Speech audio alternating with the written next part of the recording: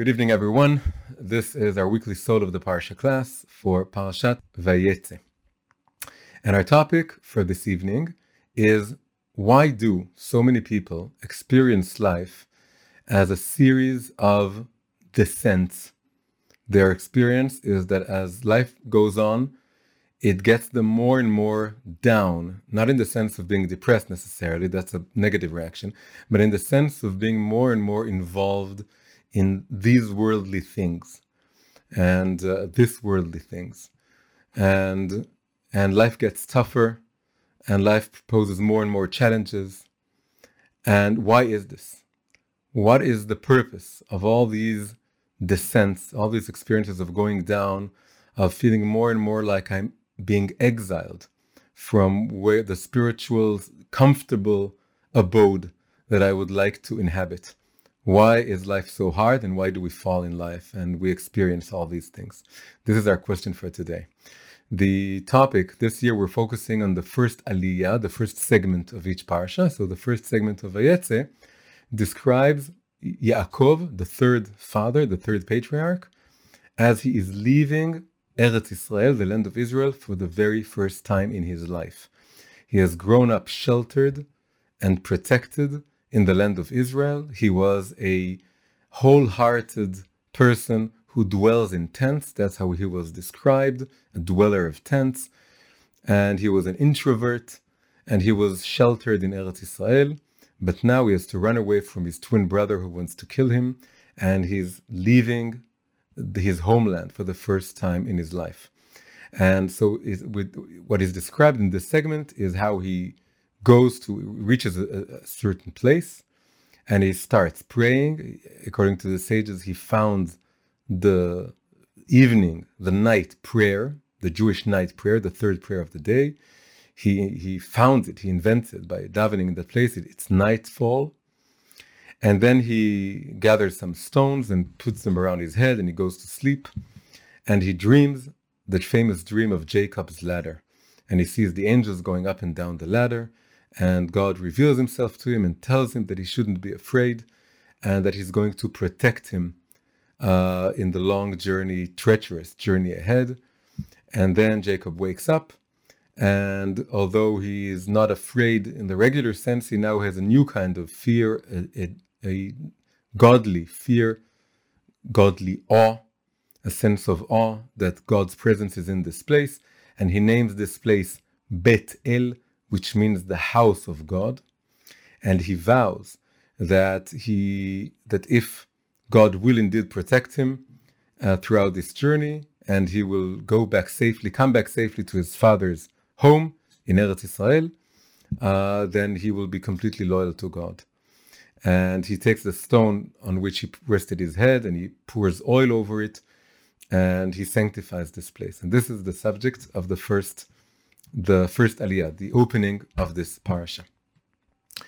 So we have a lot of things to figure out here. We need to figure out, what does it mean that Jacob is coming out of the land of Israel?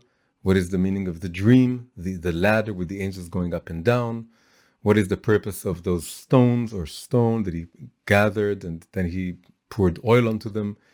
And what is the sense of awe that he had, and all this? So we want to start with the first question. The first question is, what is the deeper meaning of Jacob coming out of the land of Israel into what in Hebrew we call Chutz La'aretz, outside of the land of Israel?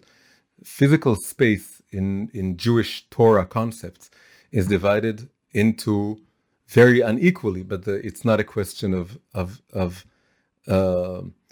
size of territory. It's a question of significance.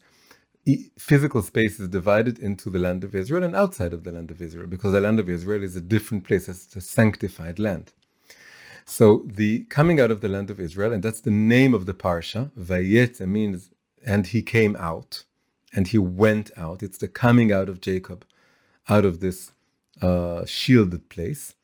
So what does this signify? And we have to remember that here Jacob, he grew up just like his father Yitzchak, Isaac. Yitzchak was sheltered throughout of his life in the land of Israel. He never came out. And until this point, he was just like his father. But now it's the time for him has come to identify with his grandfather. His grandfather actually grew up outside of the land of Israel. And he has to come out and be a man of the world in a certain sense and face the evils of this world and his evil uncle and so on. And all the things that happened to him during the rest of the parsha. It's all of his dealings with unexpected occurrences, with not being able to marry the woman that he wants before marrying her sister, which he doesn't want, and dealing with their father, the uncle, and so on. So now we have an expression in Hebrew that the land of Israel is a land you go up to and you go down from. It's in everyday Hebrew language. If you go into the land of Israel, it's called making aliyah, which is ascending, going up. Eretz Israel is, so to speak, spiritually above the other places. It's a holy land.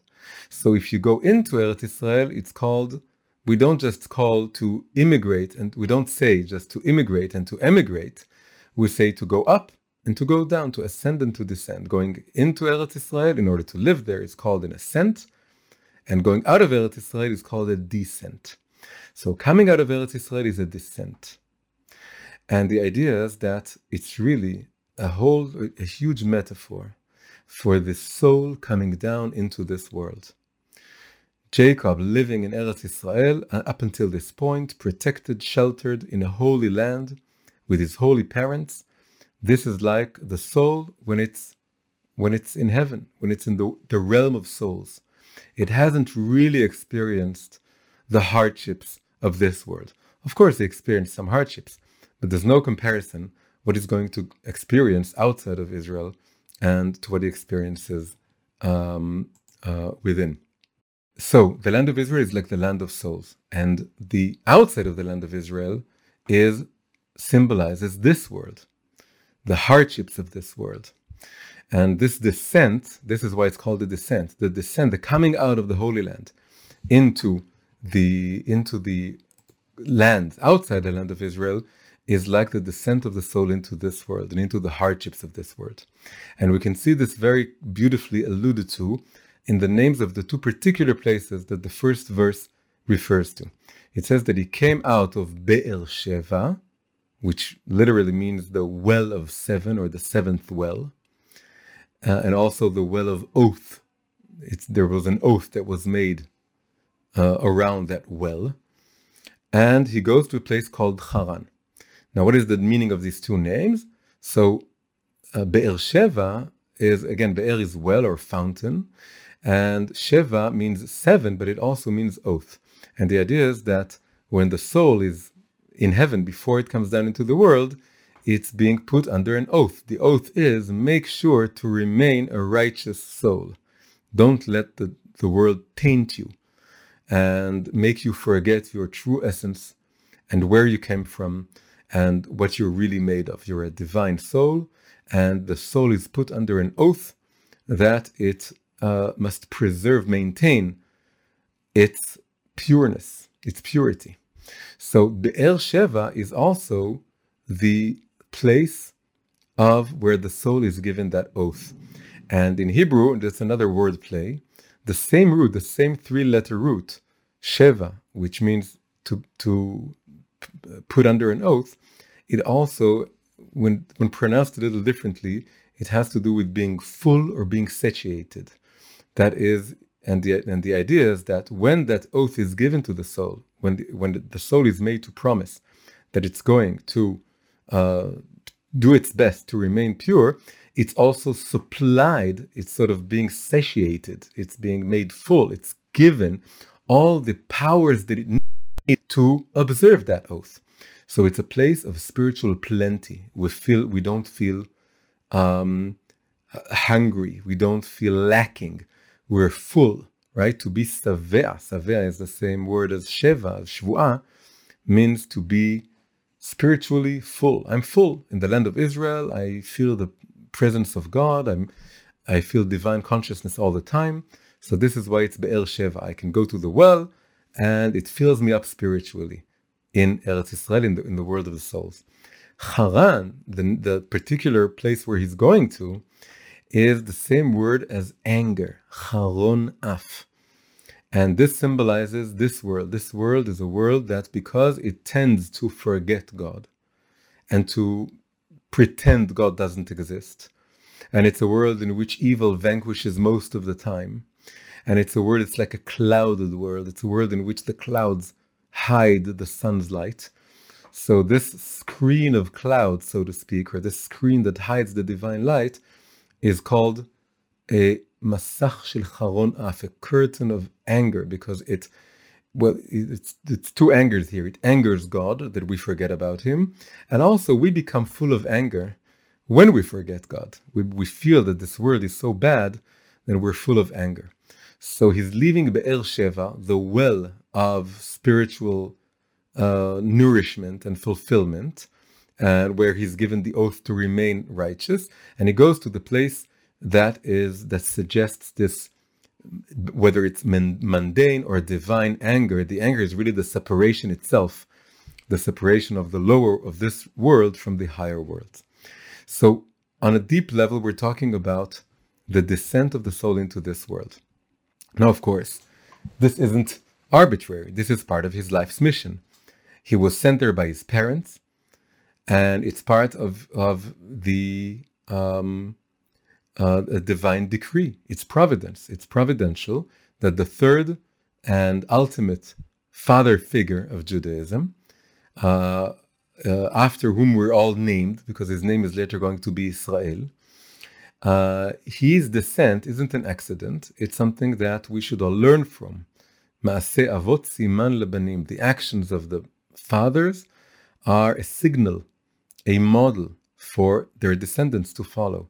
So we learn from this that we all need to experience this descent. The soul needs to descend into this world. And not only does it need to descend into this world, but the descent goes on and on. Every stage of our lives, it's a further stage of descent. When we're just a baby, we've descended from a soul to be inhabiting a body. As we become around 3 years old, it's a further descent, because now we're being educated. We're not given free choice to roam around and just play all day.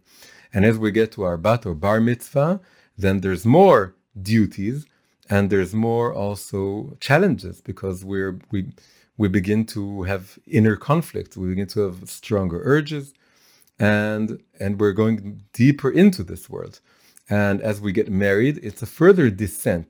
Marrying another person and bearing the responsibility of a home is another level, and then having children is another level. It's all these are stages in the ever-growing journey of the soul downwards into this world. And what is the purpose of all this? The purpose of all this is, of course, for the sake of a greater ascent. That is, we know the rule. The rule is that the soul descends, and in fact, this whole world was created. This whole world which is descended from God, and it's called the lower realms.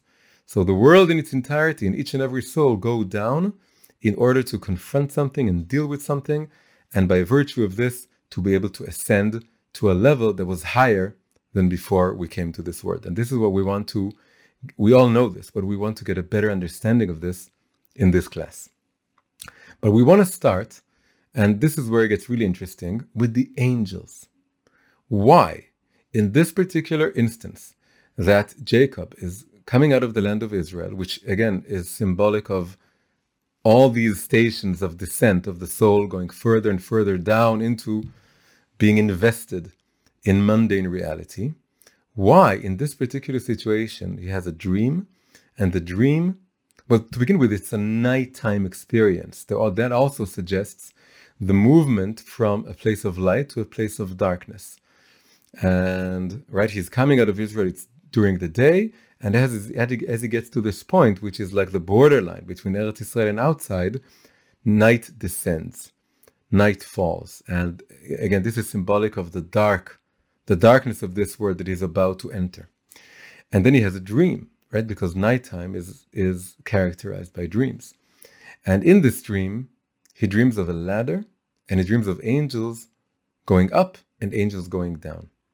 So the sages interpret that it's two different kinds of angels, not the same angels. We have the angels of Eretz Israel, and the angels of outside of Eretz Israel, right? That's because we're now in a borderline state. This is the twilight zone between Eretz Israel and outside. And in this twilight zone, we have the angels of Eretz Israel, and they're the ones going up. Why are they going up? They're going up because they can't leave Eretz Israel. So they went with him until this point, and now they're going back up. And they're supplanted, they're replaced by new angels going down, and these angels are the angels of Chutz La'aretz, of outside of Eretz Israel, and they're going to take their place and accompany him. And for the angels, it's absolutely separate. You're either an Eretz Israel angel or you're the rest of the world angel. But we can see that it's really deeper than that. It's not just that it's the Eretz Israel angels have finished their purpose, so they're now going up. We can say that they're in a constant upward motion, because that's what Eretz Israel is all about. Eretz Israel is all about going upwards and upwards. It's a high land, right? You go up to it, you go down from it. And it's a land that's all about ascending. It's all about ascent. So that's why, that's a deeper understanding of why the Eretz Israel angels are ascending. They're not just ascending, right? The simple explanation is they're ascending because this is as far as we can go. Now we're going back up. A deeper understanding is that that's what they do. They ascend. Eretz Israel angels, the spirituality, the energy of Eretz Israel is ascending. And then same goes for the non-Eretz Israel angels. They're not just descending because now their job begins. They're descending because that's what they do. They're in a state of descent. The essence or the deep energy of a space that's not Eretz Israel. And by the way, if you're living outside of Eretz Israel, but you're creating a holy place, you're creating a Jewish community or a synagogue or a place of prayer, a place of study, at that moment, that becomes Eretz Israel. That becomes a piece of Eretz Israel. So it's not just the actual physical place, because sometimes you can be in Eretz Israel in an unholy place, and then you go to outside of Eretz Israel and you're in a holy place, and you can experience more holiness in a holy place outside of Eretz Israel than you can sometimes in an unholy place in Eretz Israel. So ultimately, we wish that Eretz Israel would be completely holy, and then we wish for Eretz Israel to expand and cover the entire world. We want all the world to be Eretz Israel. But for the time being in this story, there's still a separation. So again, the angels of Eretz Israel, the energy of Eretz Israel is going up, and the energy, the angels of outside of Eretz Israel have to do with descending. The essence of the space, of the unholy space, is the essence of getting you further and further down into this world. So we see these two angels. Now, the thing is, Yaakov isn't an angel. He looks at these angels. He's the dreamer. He's not an Eretz Israel angel, and he's not a non-Eretz Israel angel. He dreams of the angels. And this leads us to a very important point. There's a verse in the book of Zechariah, a prophet. And in that book, there's a famous verse. And the verse is actually said by an angel to someone who was called Yehoshua, who was the first grand priest of the Second Temple. It's not really important. The important thing is the verse. He tells him, I shall now give you permission to move about, to walk about these attendees. And he points to the other angels. Now you have permission. So the simple meaning is now you can walk among angels, right? That's the simple meaning. All these angels are here, and now you're receiving now permission to walk among angels. But if you read the Hebrew verse, it's far more interesting than that. He says, I shall give you moves or walks, or the ability to walk, the power of walking, which we'll explain in a minute, amidst all these. And then, again, the translation is the attending angels or the attendees, but the literal meaning is the standers. The angels are called standers. They stand. They know how to stand. It appears that they don't know how to move. Angels can only stand in one place. That's what it sounds like. And I will make you a walker among standers. So we need to figure this out. How can we say that an angel is a stander, that they only stand in one place. And in this dream, we know that the angels go down and go up, so they move. We also know that angels move in circles. They sort of dance around the world and sing their songs. So the angels are constantly moving. Why are they called stationary, unmoving, standing? And the human being, this holy grand priest, which is really again symbolic of humanity at large, is called a walker. Why are angels called standing and the person called walking? So the idea is that angels are bound to one form of movement. Whether it's circular, or whether it's going up or it's going down, it's one movement, and they can't change it. They can't change direction. They can't stop. They can't increase their velocity. They have this. They're one track minds, and they follow this one track. A walker is someone who doesn't just move according to the same repetitive movement. He can increase the speed, he can change direction, and he can go further and further from one level to the next. The angels that circle the world, so to speak, they each have their own circle. They can't move up and down those circles. If you belong to one level, that's your song. You can't change your song, you can change your level. But the human being is able to be a walker in the sense that you can go up or down. And this is, by the way, it's beautiful if you know the physical, in physics, what is the definition of inertia? In regular everyday English, when you say inert, you mean unmoving. Inert, it doesn't moving, but that's not the physics definition. The physics definition is inertia is a state of being of not changing your velocity, which means not increasing your speed or changing your direction. If I take a rocket and I shoot it out into space, or I throw a stone hard enough and it goes into space, it starts moving in the same direction with the same speed because it's in a vacuum. It doesn't slow down, it doesn't change direction. This in physics is called an inert movement. This is inertia, although it's moving all the time.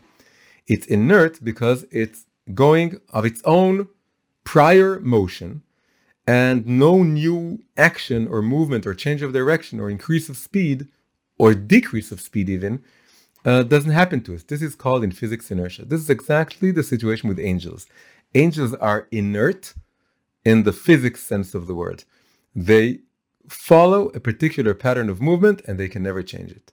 So they're inert. So they're called omdim, which is standing, stationary, unmoving. Again, they move, but it's a movement of inertia.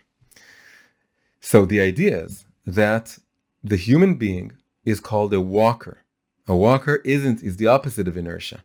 He can go further and further and higher, and this is the advantage, or this is the quality that humans have, in which humans are superior to angels. And the idea is, where do we get this from? And the answer is, we get it from confronting this world. By going down into this world, we become walkers. The reason the angels are inert is because they're angels. They're only spiritual. They don't know what it's like to confront the physical world. They just know what it's like to be in heaven and to do what they were created to do. They don't confront the evil inclination. They don't confront temptations. They don't confront confusion. They don't need to have an inner battle between good and evil, and they don't need to face the body and everything the body entails. But by virtue of us dealing with those things, it turns us into walkers, that is, creatures who are able to ascend and go further and further upwards. This is also, the same idea is repeated in a beautiful Hasidic interpretation of an idiom, a Talmudic idiom. The Talmudic idiom says, this world is like a wedding which passes away. And you should make use of every moment. That's basically what it says. Make use of every moment. You get a chance to learn a bit of Torah, take it. You have a chance to do a good deed, seize that opportunity.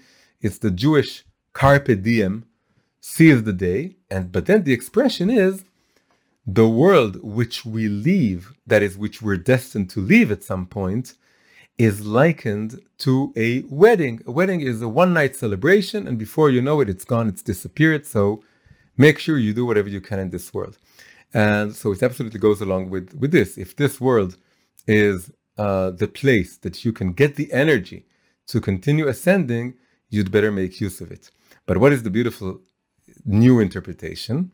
So the exact Hebrew term is, this world which we leave is like a wedding.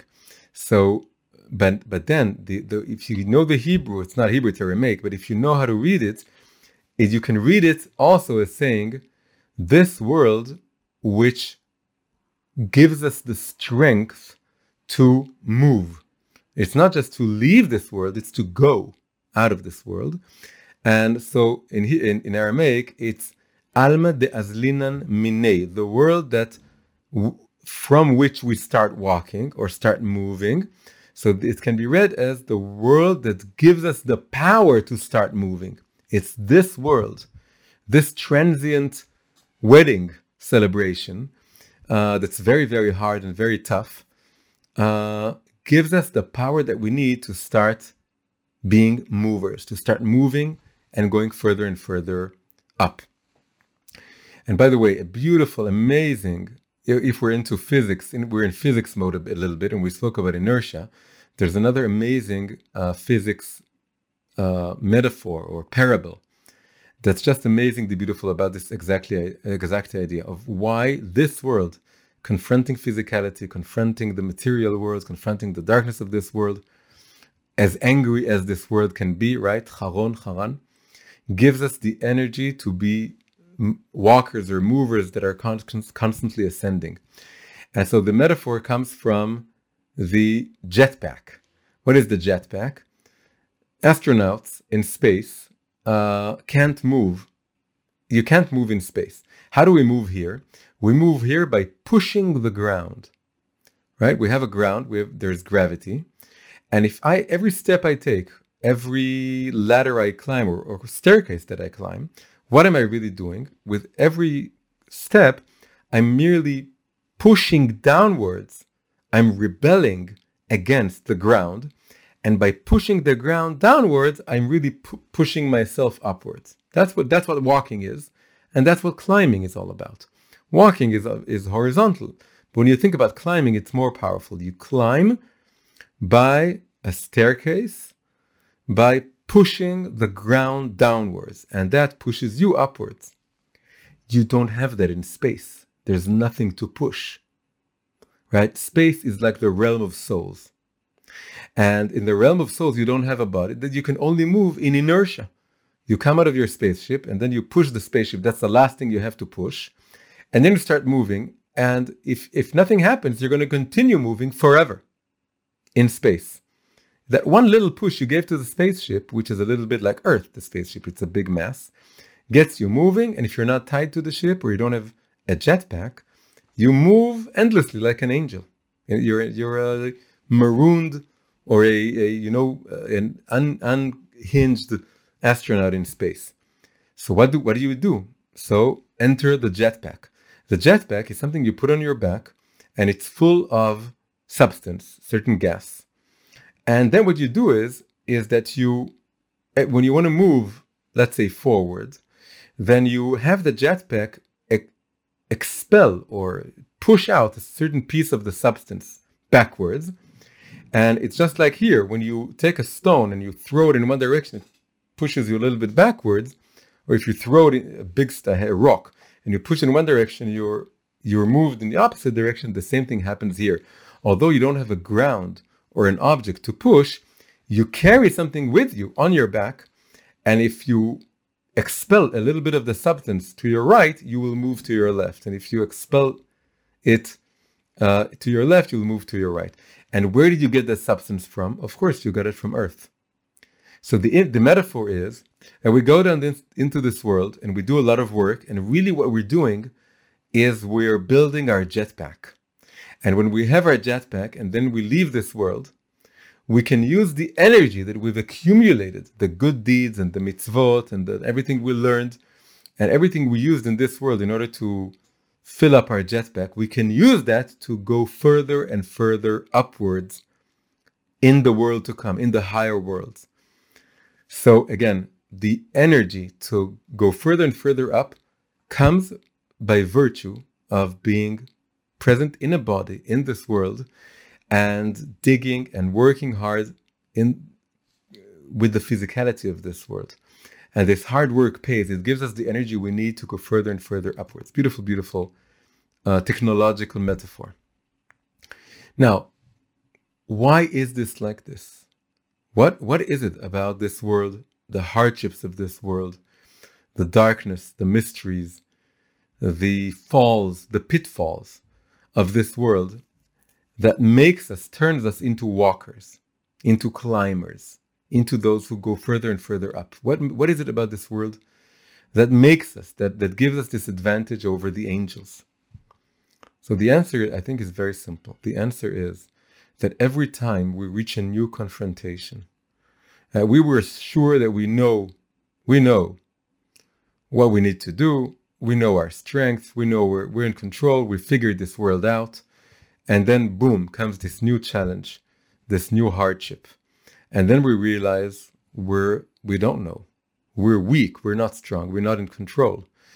And at that moment, there's no other option but to go further back inside and upwards and to reconnect with our root, with the root of our being, with our source, with the essence of our souls and with their godly origin, with God himself. And because that's what we do, we're forced to do this whenever we confront a new hardship, a new level of hardships. So whenever we go further down, further into the hardships of this world, and it's a new level of confrontation, there's no other option but to, on the inside, go further upwards into the root of our being, and draw new energy, and draw new inspiration, and draw new insights. And we need to, so as we're going further down, we need on the outside, as we're going further down on the outside, we need to, on the inside, go further and further upwards. So really what happens is this is the descent for the sake of ascent. As we're going further down, it forces us to carve into ourselves and to dig out within ourselves the higher root of our being, to go further and deeper into our essence and draw new inspiration and new power, because otherwise we're not going to go through this new hardship. We can give up, but if we don't give up, this is what we have to do. So the descent is not just for the sake of a later ascent. The descent and the ascent are happening simultaneously, or almost simultaneously. The further you go down, the further it forces you in this life, now, to ascend further up. And so the descent for the sake of ascent is happening as you live your life, as you confront the new hardships, whether it's from your family or from work or financial reasons or whatever it is.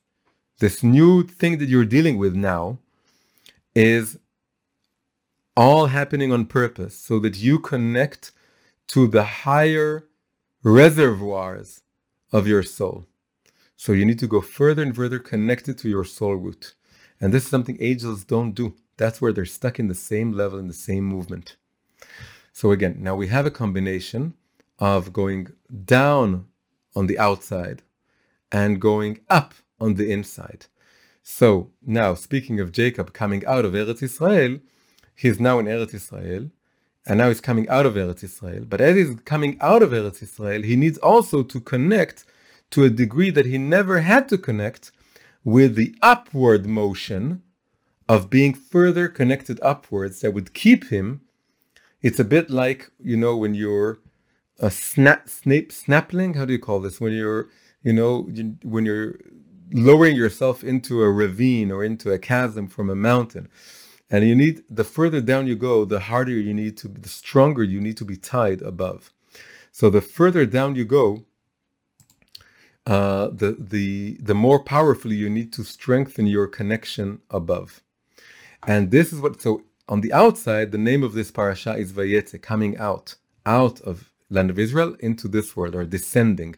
But on the deeper level, it's ascending. Now we can go back and think about those angels. Being on this twilight borderline, Jacob dreams of angels, Eretz Israel angels going up, and outside, Chutz La'aretz, non-Eretz Israel angels going down. And he sees these movements, and it's really teaching him, you now have to learn both movements. So up until now, we said a person, a human being, is more than an angel. He's not like an angel, because the angel has only one trajectory or one type of movement, and he can't change it. If you're an Eretz Israel angel, all you know is to go upwards. This, if as a human being you try to imitate only that angel, you become some monk in some monastery someplace. You become ascetic, and you don't want to marry, and you don't want to have money, and you don't want to have property, and you don't want to see this world, and you want to be like the angel that goes up. If you identify only with the downward going angels, the non-Eretz Israel angels, then you want to not think about spirituality at all. Leave me alone. I don't want to think about God. I don't want to think about my soul. I just want to think about making money or having a big house or having as much fun as I can. But he sees those two angels and he realizes, I am going to need to combine those two movements. In order to be a human being, you need to be two angels. It's not being no angel. You need to have both angels within you working. You need the downward going angel, not in order to have fun in this world, but in order to confront this world and deal with it and work with it and not be afraid of it and face whatever it is you need to face and not run away and face happily every challenge you get. And you realize, okay, now this is my work. So I'm going to go further down into this darkness, into this hardship, and I'm going to do what I need to do. But you also very much need to identify and have within you the upward going angel. Because if you're only descending, you may forget your soul root and be detached, God forbid, from your soul root. So you need to have the upward going angel. And you need to have both of them at the same time. As you physically and emotionally and psychologically descend into this world and deal with those hardships, you need to spiritually go further and further higher and be constantly connected to a higher place that will help you deal with the lower place before you. You need to be both angels. Now we see this beautifully in the very end of the parsha. There's really a circle being closed here. There's closure. In the end of the parsha, it's the end of the 22 years in which Jacob spends in Haran, in this place of anger, and he starts his journey back to Eretz Israel. So it's really a closed circle. And again, he meets angels. And then when he meets the sages say, these are the Eretz Israel angels that he left. When he left, right, he had, again, according to the Pshat, he leaves the Eretz Israel angels behind, and he goes and identifies with the non-Eretz Israel agents. But according to our interpretation now, what he needs is to, on the inside, be still very much connected to those upward angels. On the inside. On the outside, he's now working with the non-Eretz Israel downward going angels, because he's going into Haran and into the evil uncle and all the things that he has to deal with. So at the end of the parsha, he goes back to Eretz Israel and he meets the Eretz Israel angels. But then something amazing happens. He calls the place, he says, he saw that it is a camp of God, or God's camp. That's at the very end of the parsha. We have this verse. He says this place is God's camp, that is a camp of angels, but he doesn't call this place just God's camp. He calls it, in Hebrew, it's Machanaim. Machanaim means two camps, or twin camps. And the idea is that he sees now both angels together. So let's explain what it means. It means in the first dream, he saw angels going up and other angels going down. It was two separate things. At the end of the parsha, he sees both angels at one and the same time. And he calls the place the twin camps, the two camps of angels. So the idea is, in the beginning, his consciousness was that you can either be an upward going angel or a downward going angel. And I'm going to have to figure out that up until now, I was in an Eretz Yisrael state of mind.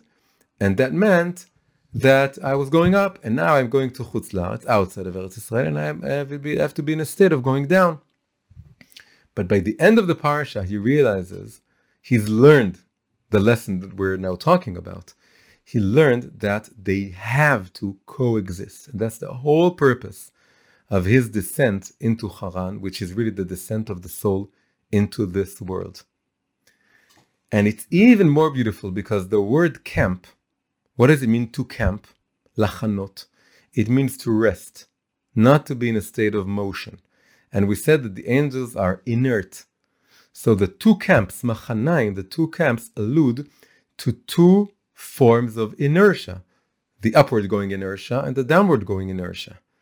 It's lachanot, both of them are machane, it's a place of rest, a place of, they do it, it's very easy for them to go up. If you just want to go up in this world, then go to a monastery, lock yourself up in a monastery, it's rest. And also, if you want to do everything that interests you is just this world, you just want to rest on some hammock on some beach somewhere, then it's also a kind of rest. It's a rest that's going to pass. But it's for the time being, it's a rest. But if you take those two camps, these two machanot, two forms of rest, and you put them together, you have a very restless, in the best possible way, life. The life of a walker, the life of a mover, the life who has both inert movements, that each one in itself, aspires to a kind of rest. But when you have both of them at the same time, then your life is the opposite of resting, but in the best way possible. That you are very much whole with your downward movement. And I know there's a new challenge coming. I knew it's going to come. I didn't know exactly what it's going to be, but I knew that life is all about more and more challenges. And there's another motion. I also know that as I'm facing this, I'm going to reach further up. So you have both movements, and they create the movement of the walker. Now, going back to the details of the opening of the parsha, just to see that what we have here is, up until now, it was just the basic broad idea. The idea is that Jacob coming out of Eretz Israel to the outside world is really the soul descending into this world, and also each and every stage of descent. And then he sees the dream of the two angels, and he realizes, now I have to start working on combining these two movements. Because I'm going to go further down, I have to go further up at the same time. Now we're going to look at some of the details, and they're going to give us some very helpful tips for life as to how to maintain this combination. And Sandra is very happy with the tip, the actual tip. So the tips go like this. So it starts with the very opening verse. The very opening verse is that he gets to this place, which is still unnamed. He's going to call this place the house of God. But the first thing he does is, in Hebrew, it's vayifga b'makom. It's a very special verb, but the interpretation is that he started praying. The first thing that he did was praying. He didn't say, well, let's figure out what the language here is, and who's against who, and what do you do, and what's the currency. It's like landing in the airport of a new country. So you need to figure out, the currency and the language, and how to order a taxi and how to find a hotel. That's not the first thing he does. He's going to do that later. The first thing he does is pray. And it's not just a prayer. It's the first time someone in the world is praying Arvit, the evening prayer, the night prayer. A prayer that you don't have to pray. It's a prayer that you initiate, right? In halacha, in Jewish law, the third prayer of the day isn't obligatory in the strictest sense of the word. It became sort of obligatory because it became such a basic custom, but it's a custom. According to the law itself, you will have to pray twice a day. But Jews have accepted upon themselves the third prayer, which in essence is a voluntary prayer. So why? Because moving into this place of darkness, it's a place where you need to initiate. If you have an obligation to pray, that's one level. But the thing is about coming out of Eretz Israel, which also goes along with coming out of the daylight space into the nighttime space, is now it's up to you if you want to be connected to God. And the first thing he does is, as I'm going into this darkness and into this place of anger and into this place that's ungodly and that God hides his face, I need to initiate and add strength to my prayers. That's the first thing he does. And that's the first thing we all need to do as we're confronting these kind of moments in life in which we're dealing with a new level of darkness or a new level of hardship or a new level of falling or descending into this world. The first thing is I need to reconnect with what's above me. Also has to do with the vow he takes at the end of this segment, which is the vow that I'm going to return safely to my Father's home. It's the vow that is really a repetition of the vow that was given to the soul, maintain your purity. He says, I vow that as I'm going into this world, I'm never going to forget who my Father is, and I'm never going to let go of the dream, of the hope to reunite with my Father, which is, again, his Father was this holy, righteous person who never left the land of Israel.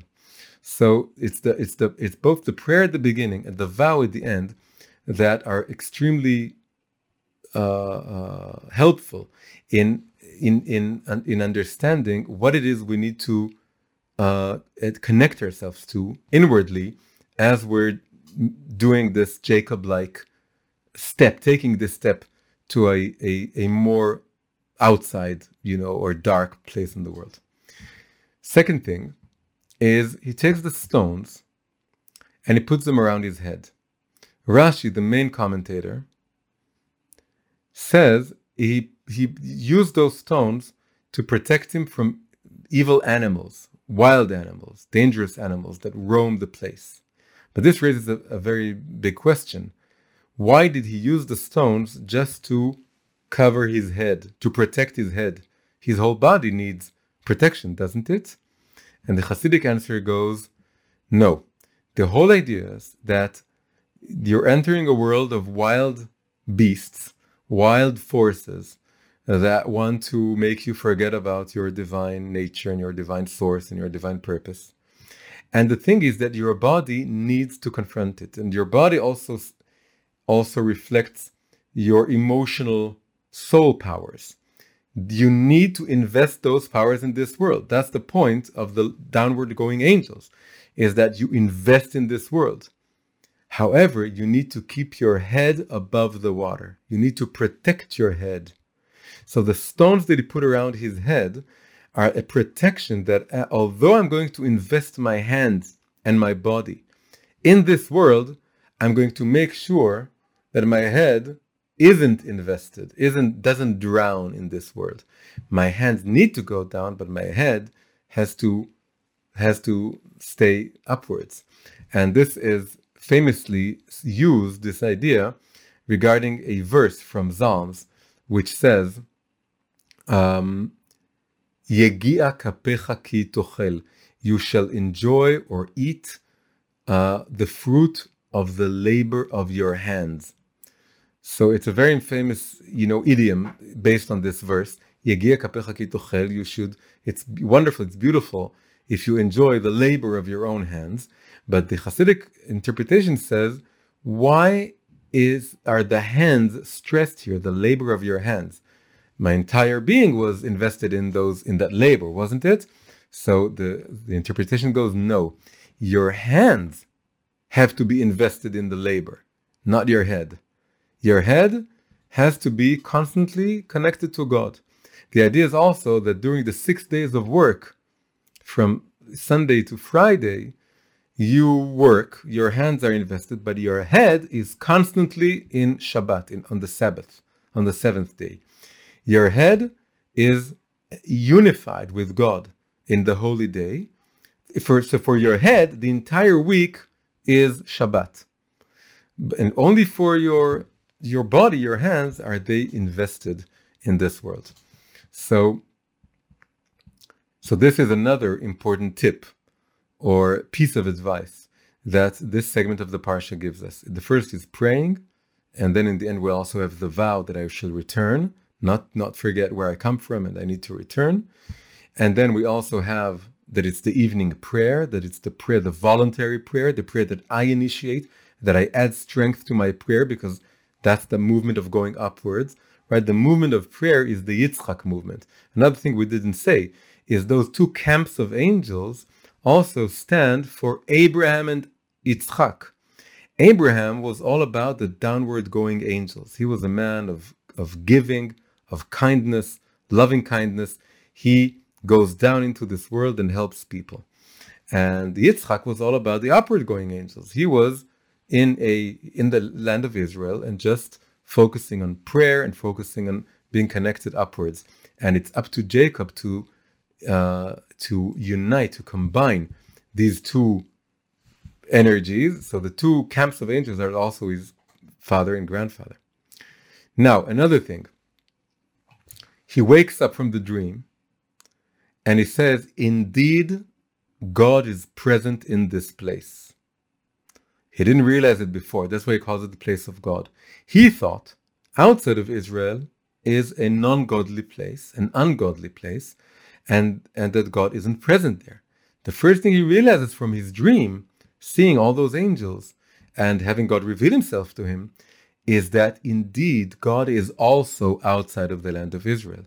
He just hides, and you need to look for him. Whenever you're in an unholy place, a place that's the unholy space that is like not Eretz Israel, is now you need to look for the sparks of God, and you don't see them on the surface. On the surface, it's a place of wild beasts or wild forces, but God is present. You just have to look for him. Another thing that happens is that he has an incredible feeling of awe. He says that he was full of awe, and he said this place is also full of awe. He felt awe, and he realized we have a subjective awe that he felt, and then we have an objective awe or awfulness or awesomeness of God present in this world.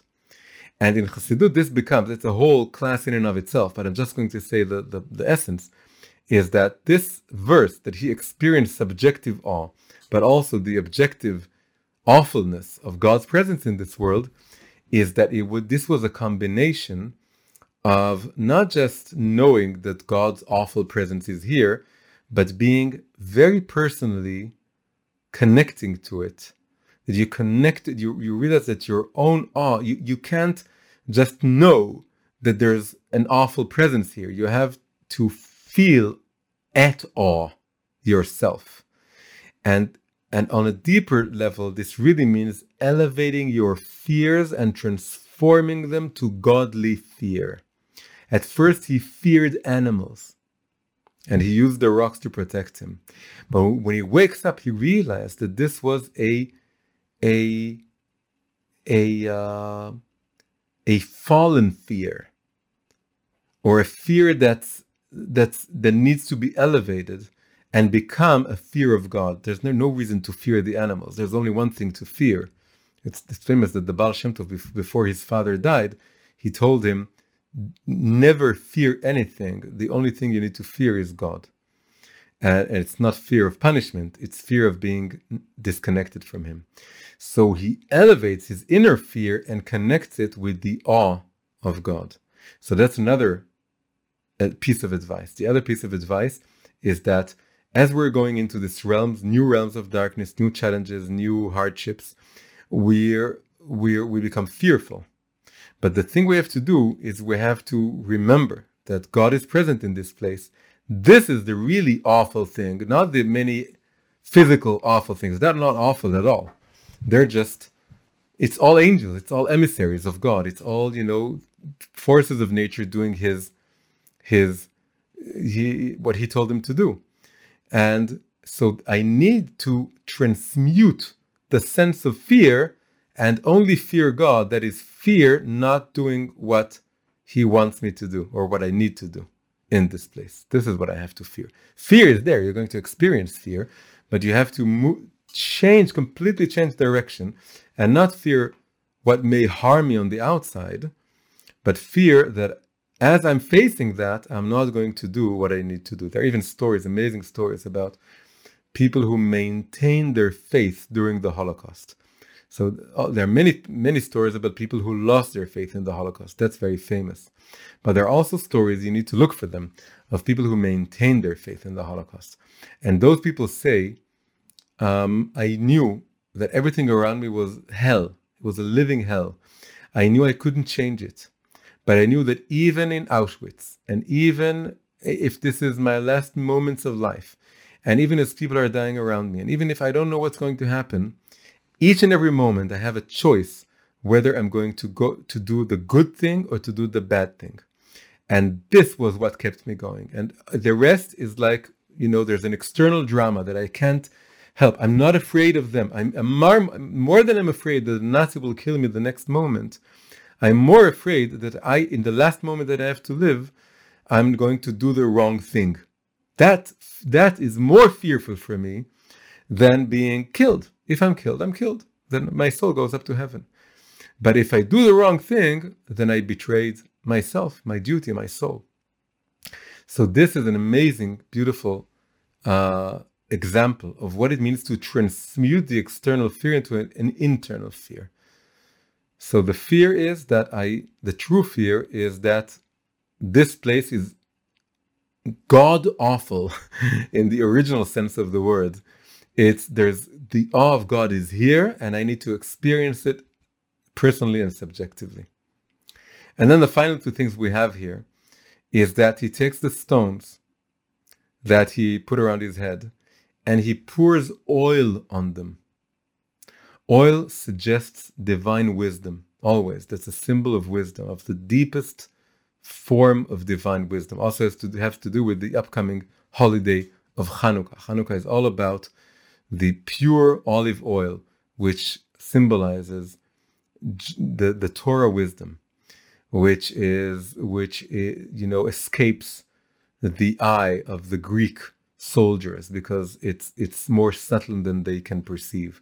So this subtle kind of wisdom, he wants to take the physical world, the inanimate world of the stones, and which is this again, it's the outside world outside of Israel. It's descending into the level of the inanimate, and he wants to pour this wisdom of divine essence, divine wisdom over it to make sure that you're constantly remembering the secret wisdom, hidden deep wisdom of God.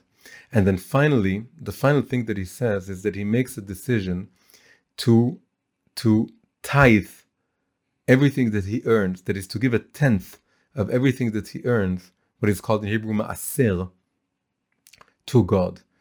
The 10th part in Kabbalah is the Malchut, the Sephirah of Malchut, the final 10th Sephirah. It's the Sephirah that goes the most downwards, that descends into this world, but ultimately is also the source of going to the highest place above. And when he says, I'm going to do the tithes, he really says, I'm going to elevate all the sparks that are buried in this world. That's really the vow that he makes. Isn't just the vow of going back to the land of Israel safely. It's also the vow that I will not come back until I elevate all the sparks, the holy sparks, which is my purpose coming out of the Holy Land, that I'm going to return them all to you, God. I'm going to make sure that every opportunity that I had to do the right thing, I'm going to use that opportunity, and that means elevating the spark that's there. So to sum up, the opening of this parasha Vayetze, which is all about coming out of your safe space, coming out of your holy place, coming out of the place that you're at home with holiness, coming out into the unholy space, the dark space, the space of hardships, is we see that the first Jew, Jacob, the first Jew that was after Abraham and Isaac, the one who combines their energies and their purposes, and who merits to get the name Israel, he's given all these advices, all these images, starting with the image of the angels and continuing with every little thing that happens there. It's all about giving us the strength that we need to reconnect and connect with ever increasing strength to the root of our souls in order to give us the power to go through this world and not forget who we are, and in fact discover more and more who we truly are. So this is our Soul of the Parsha class for this week.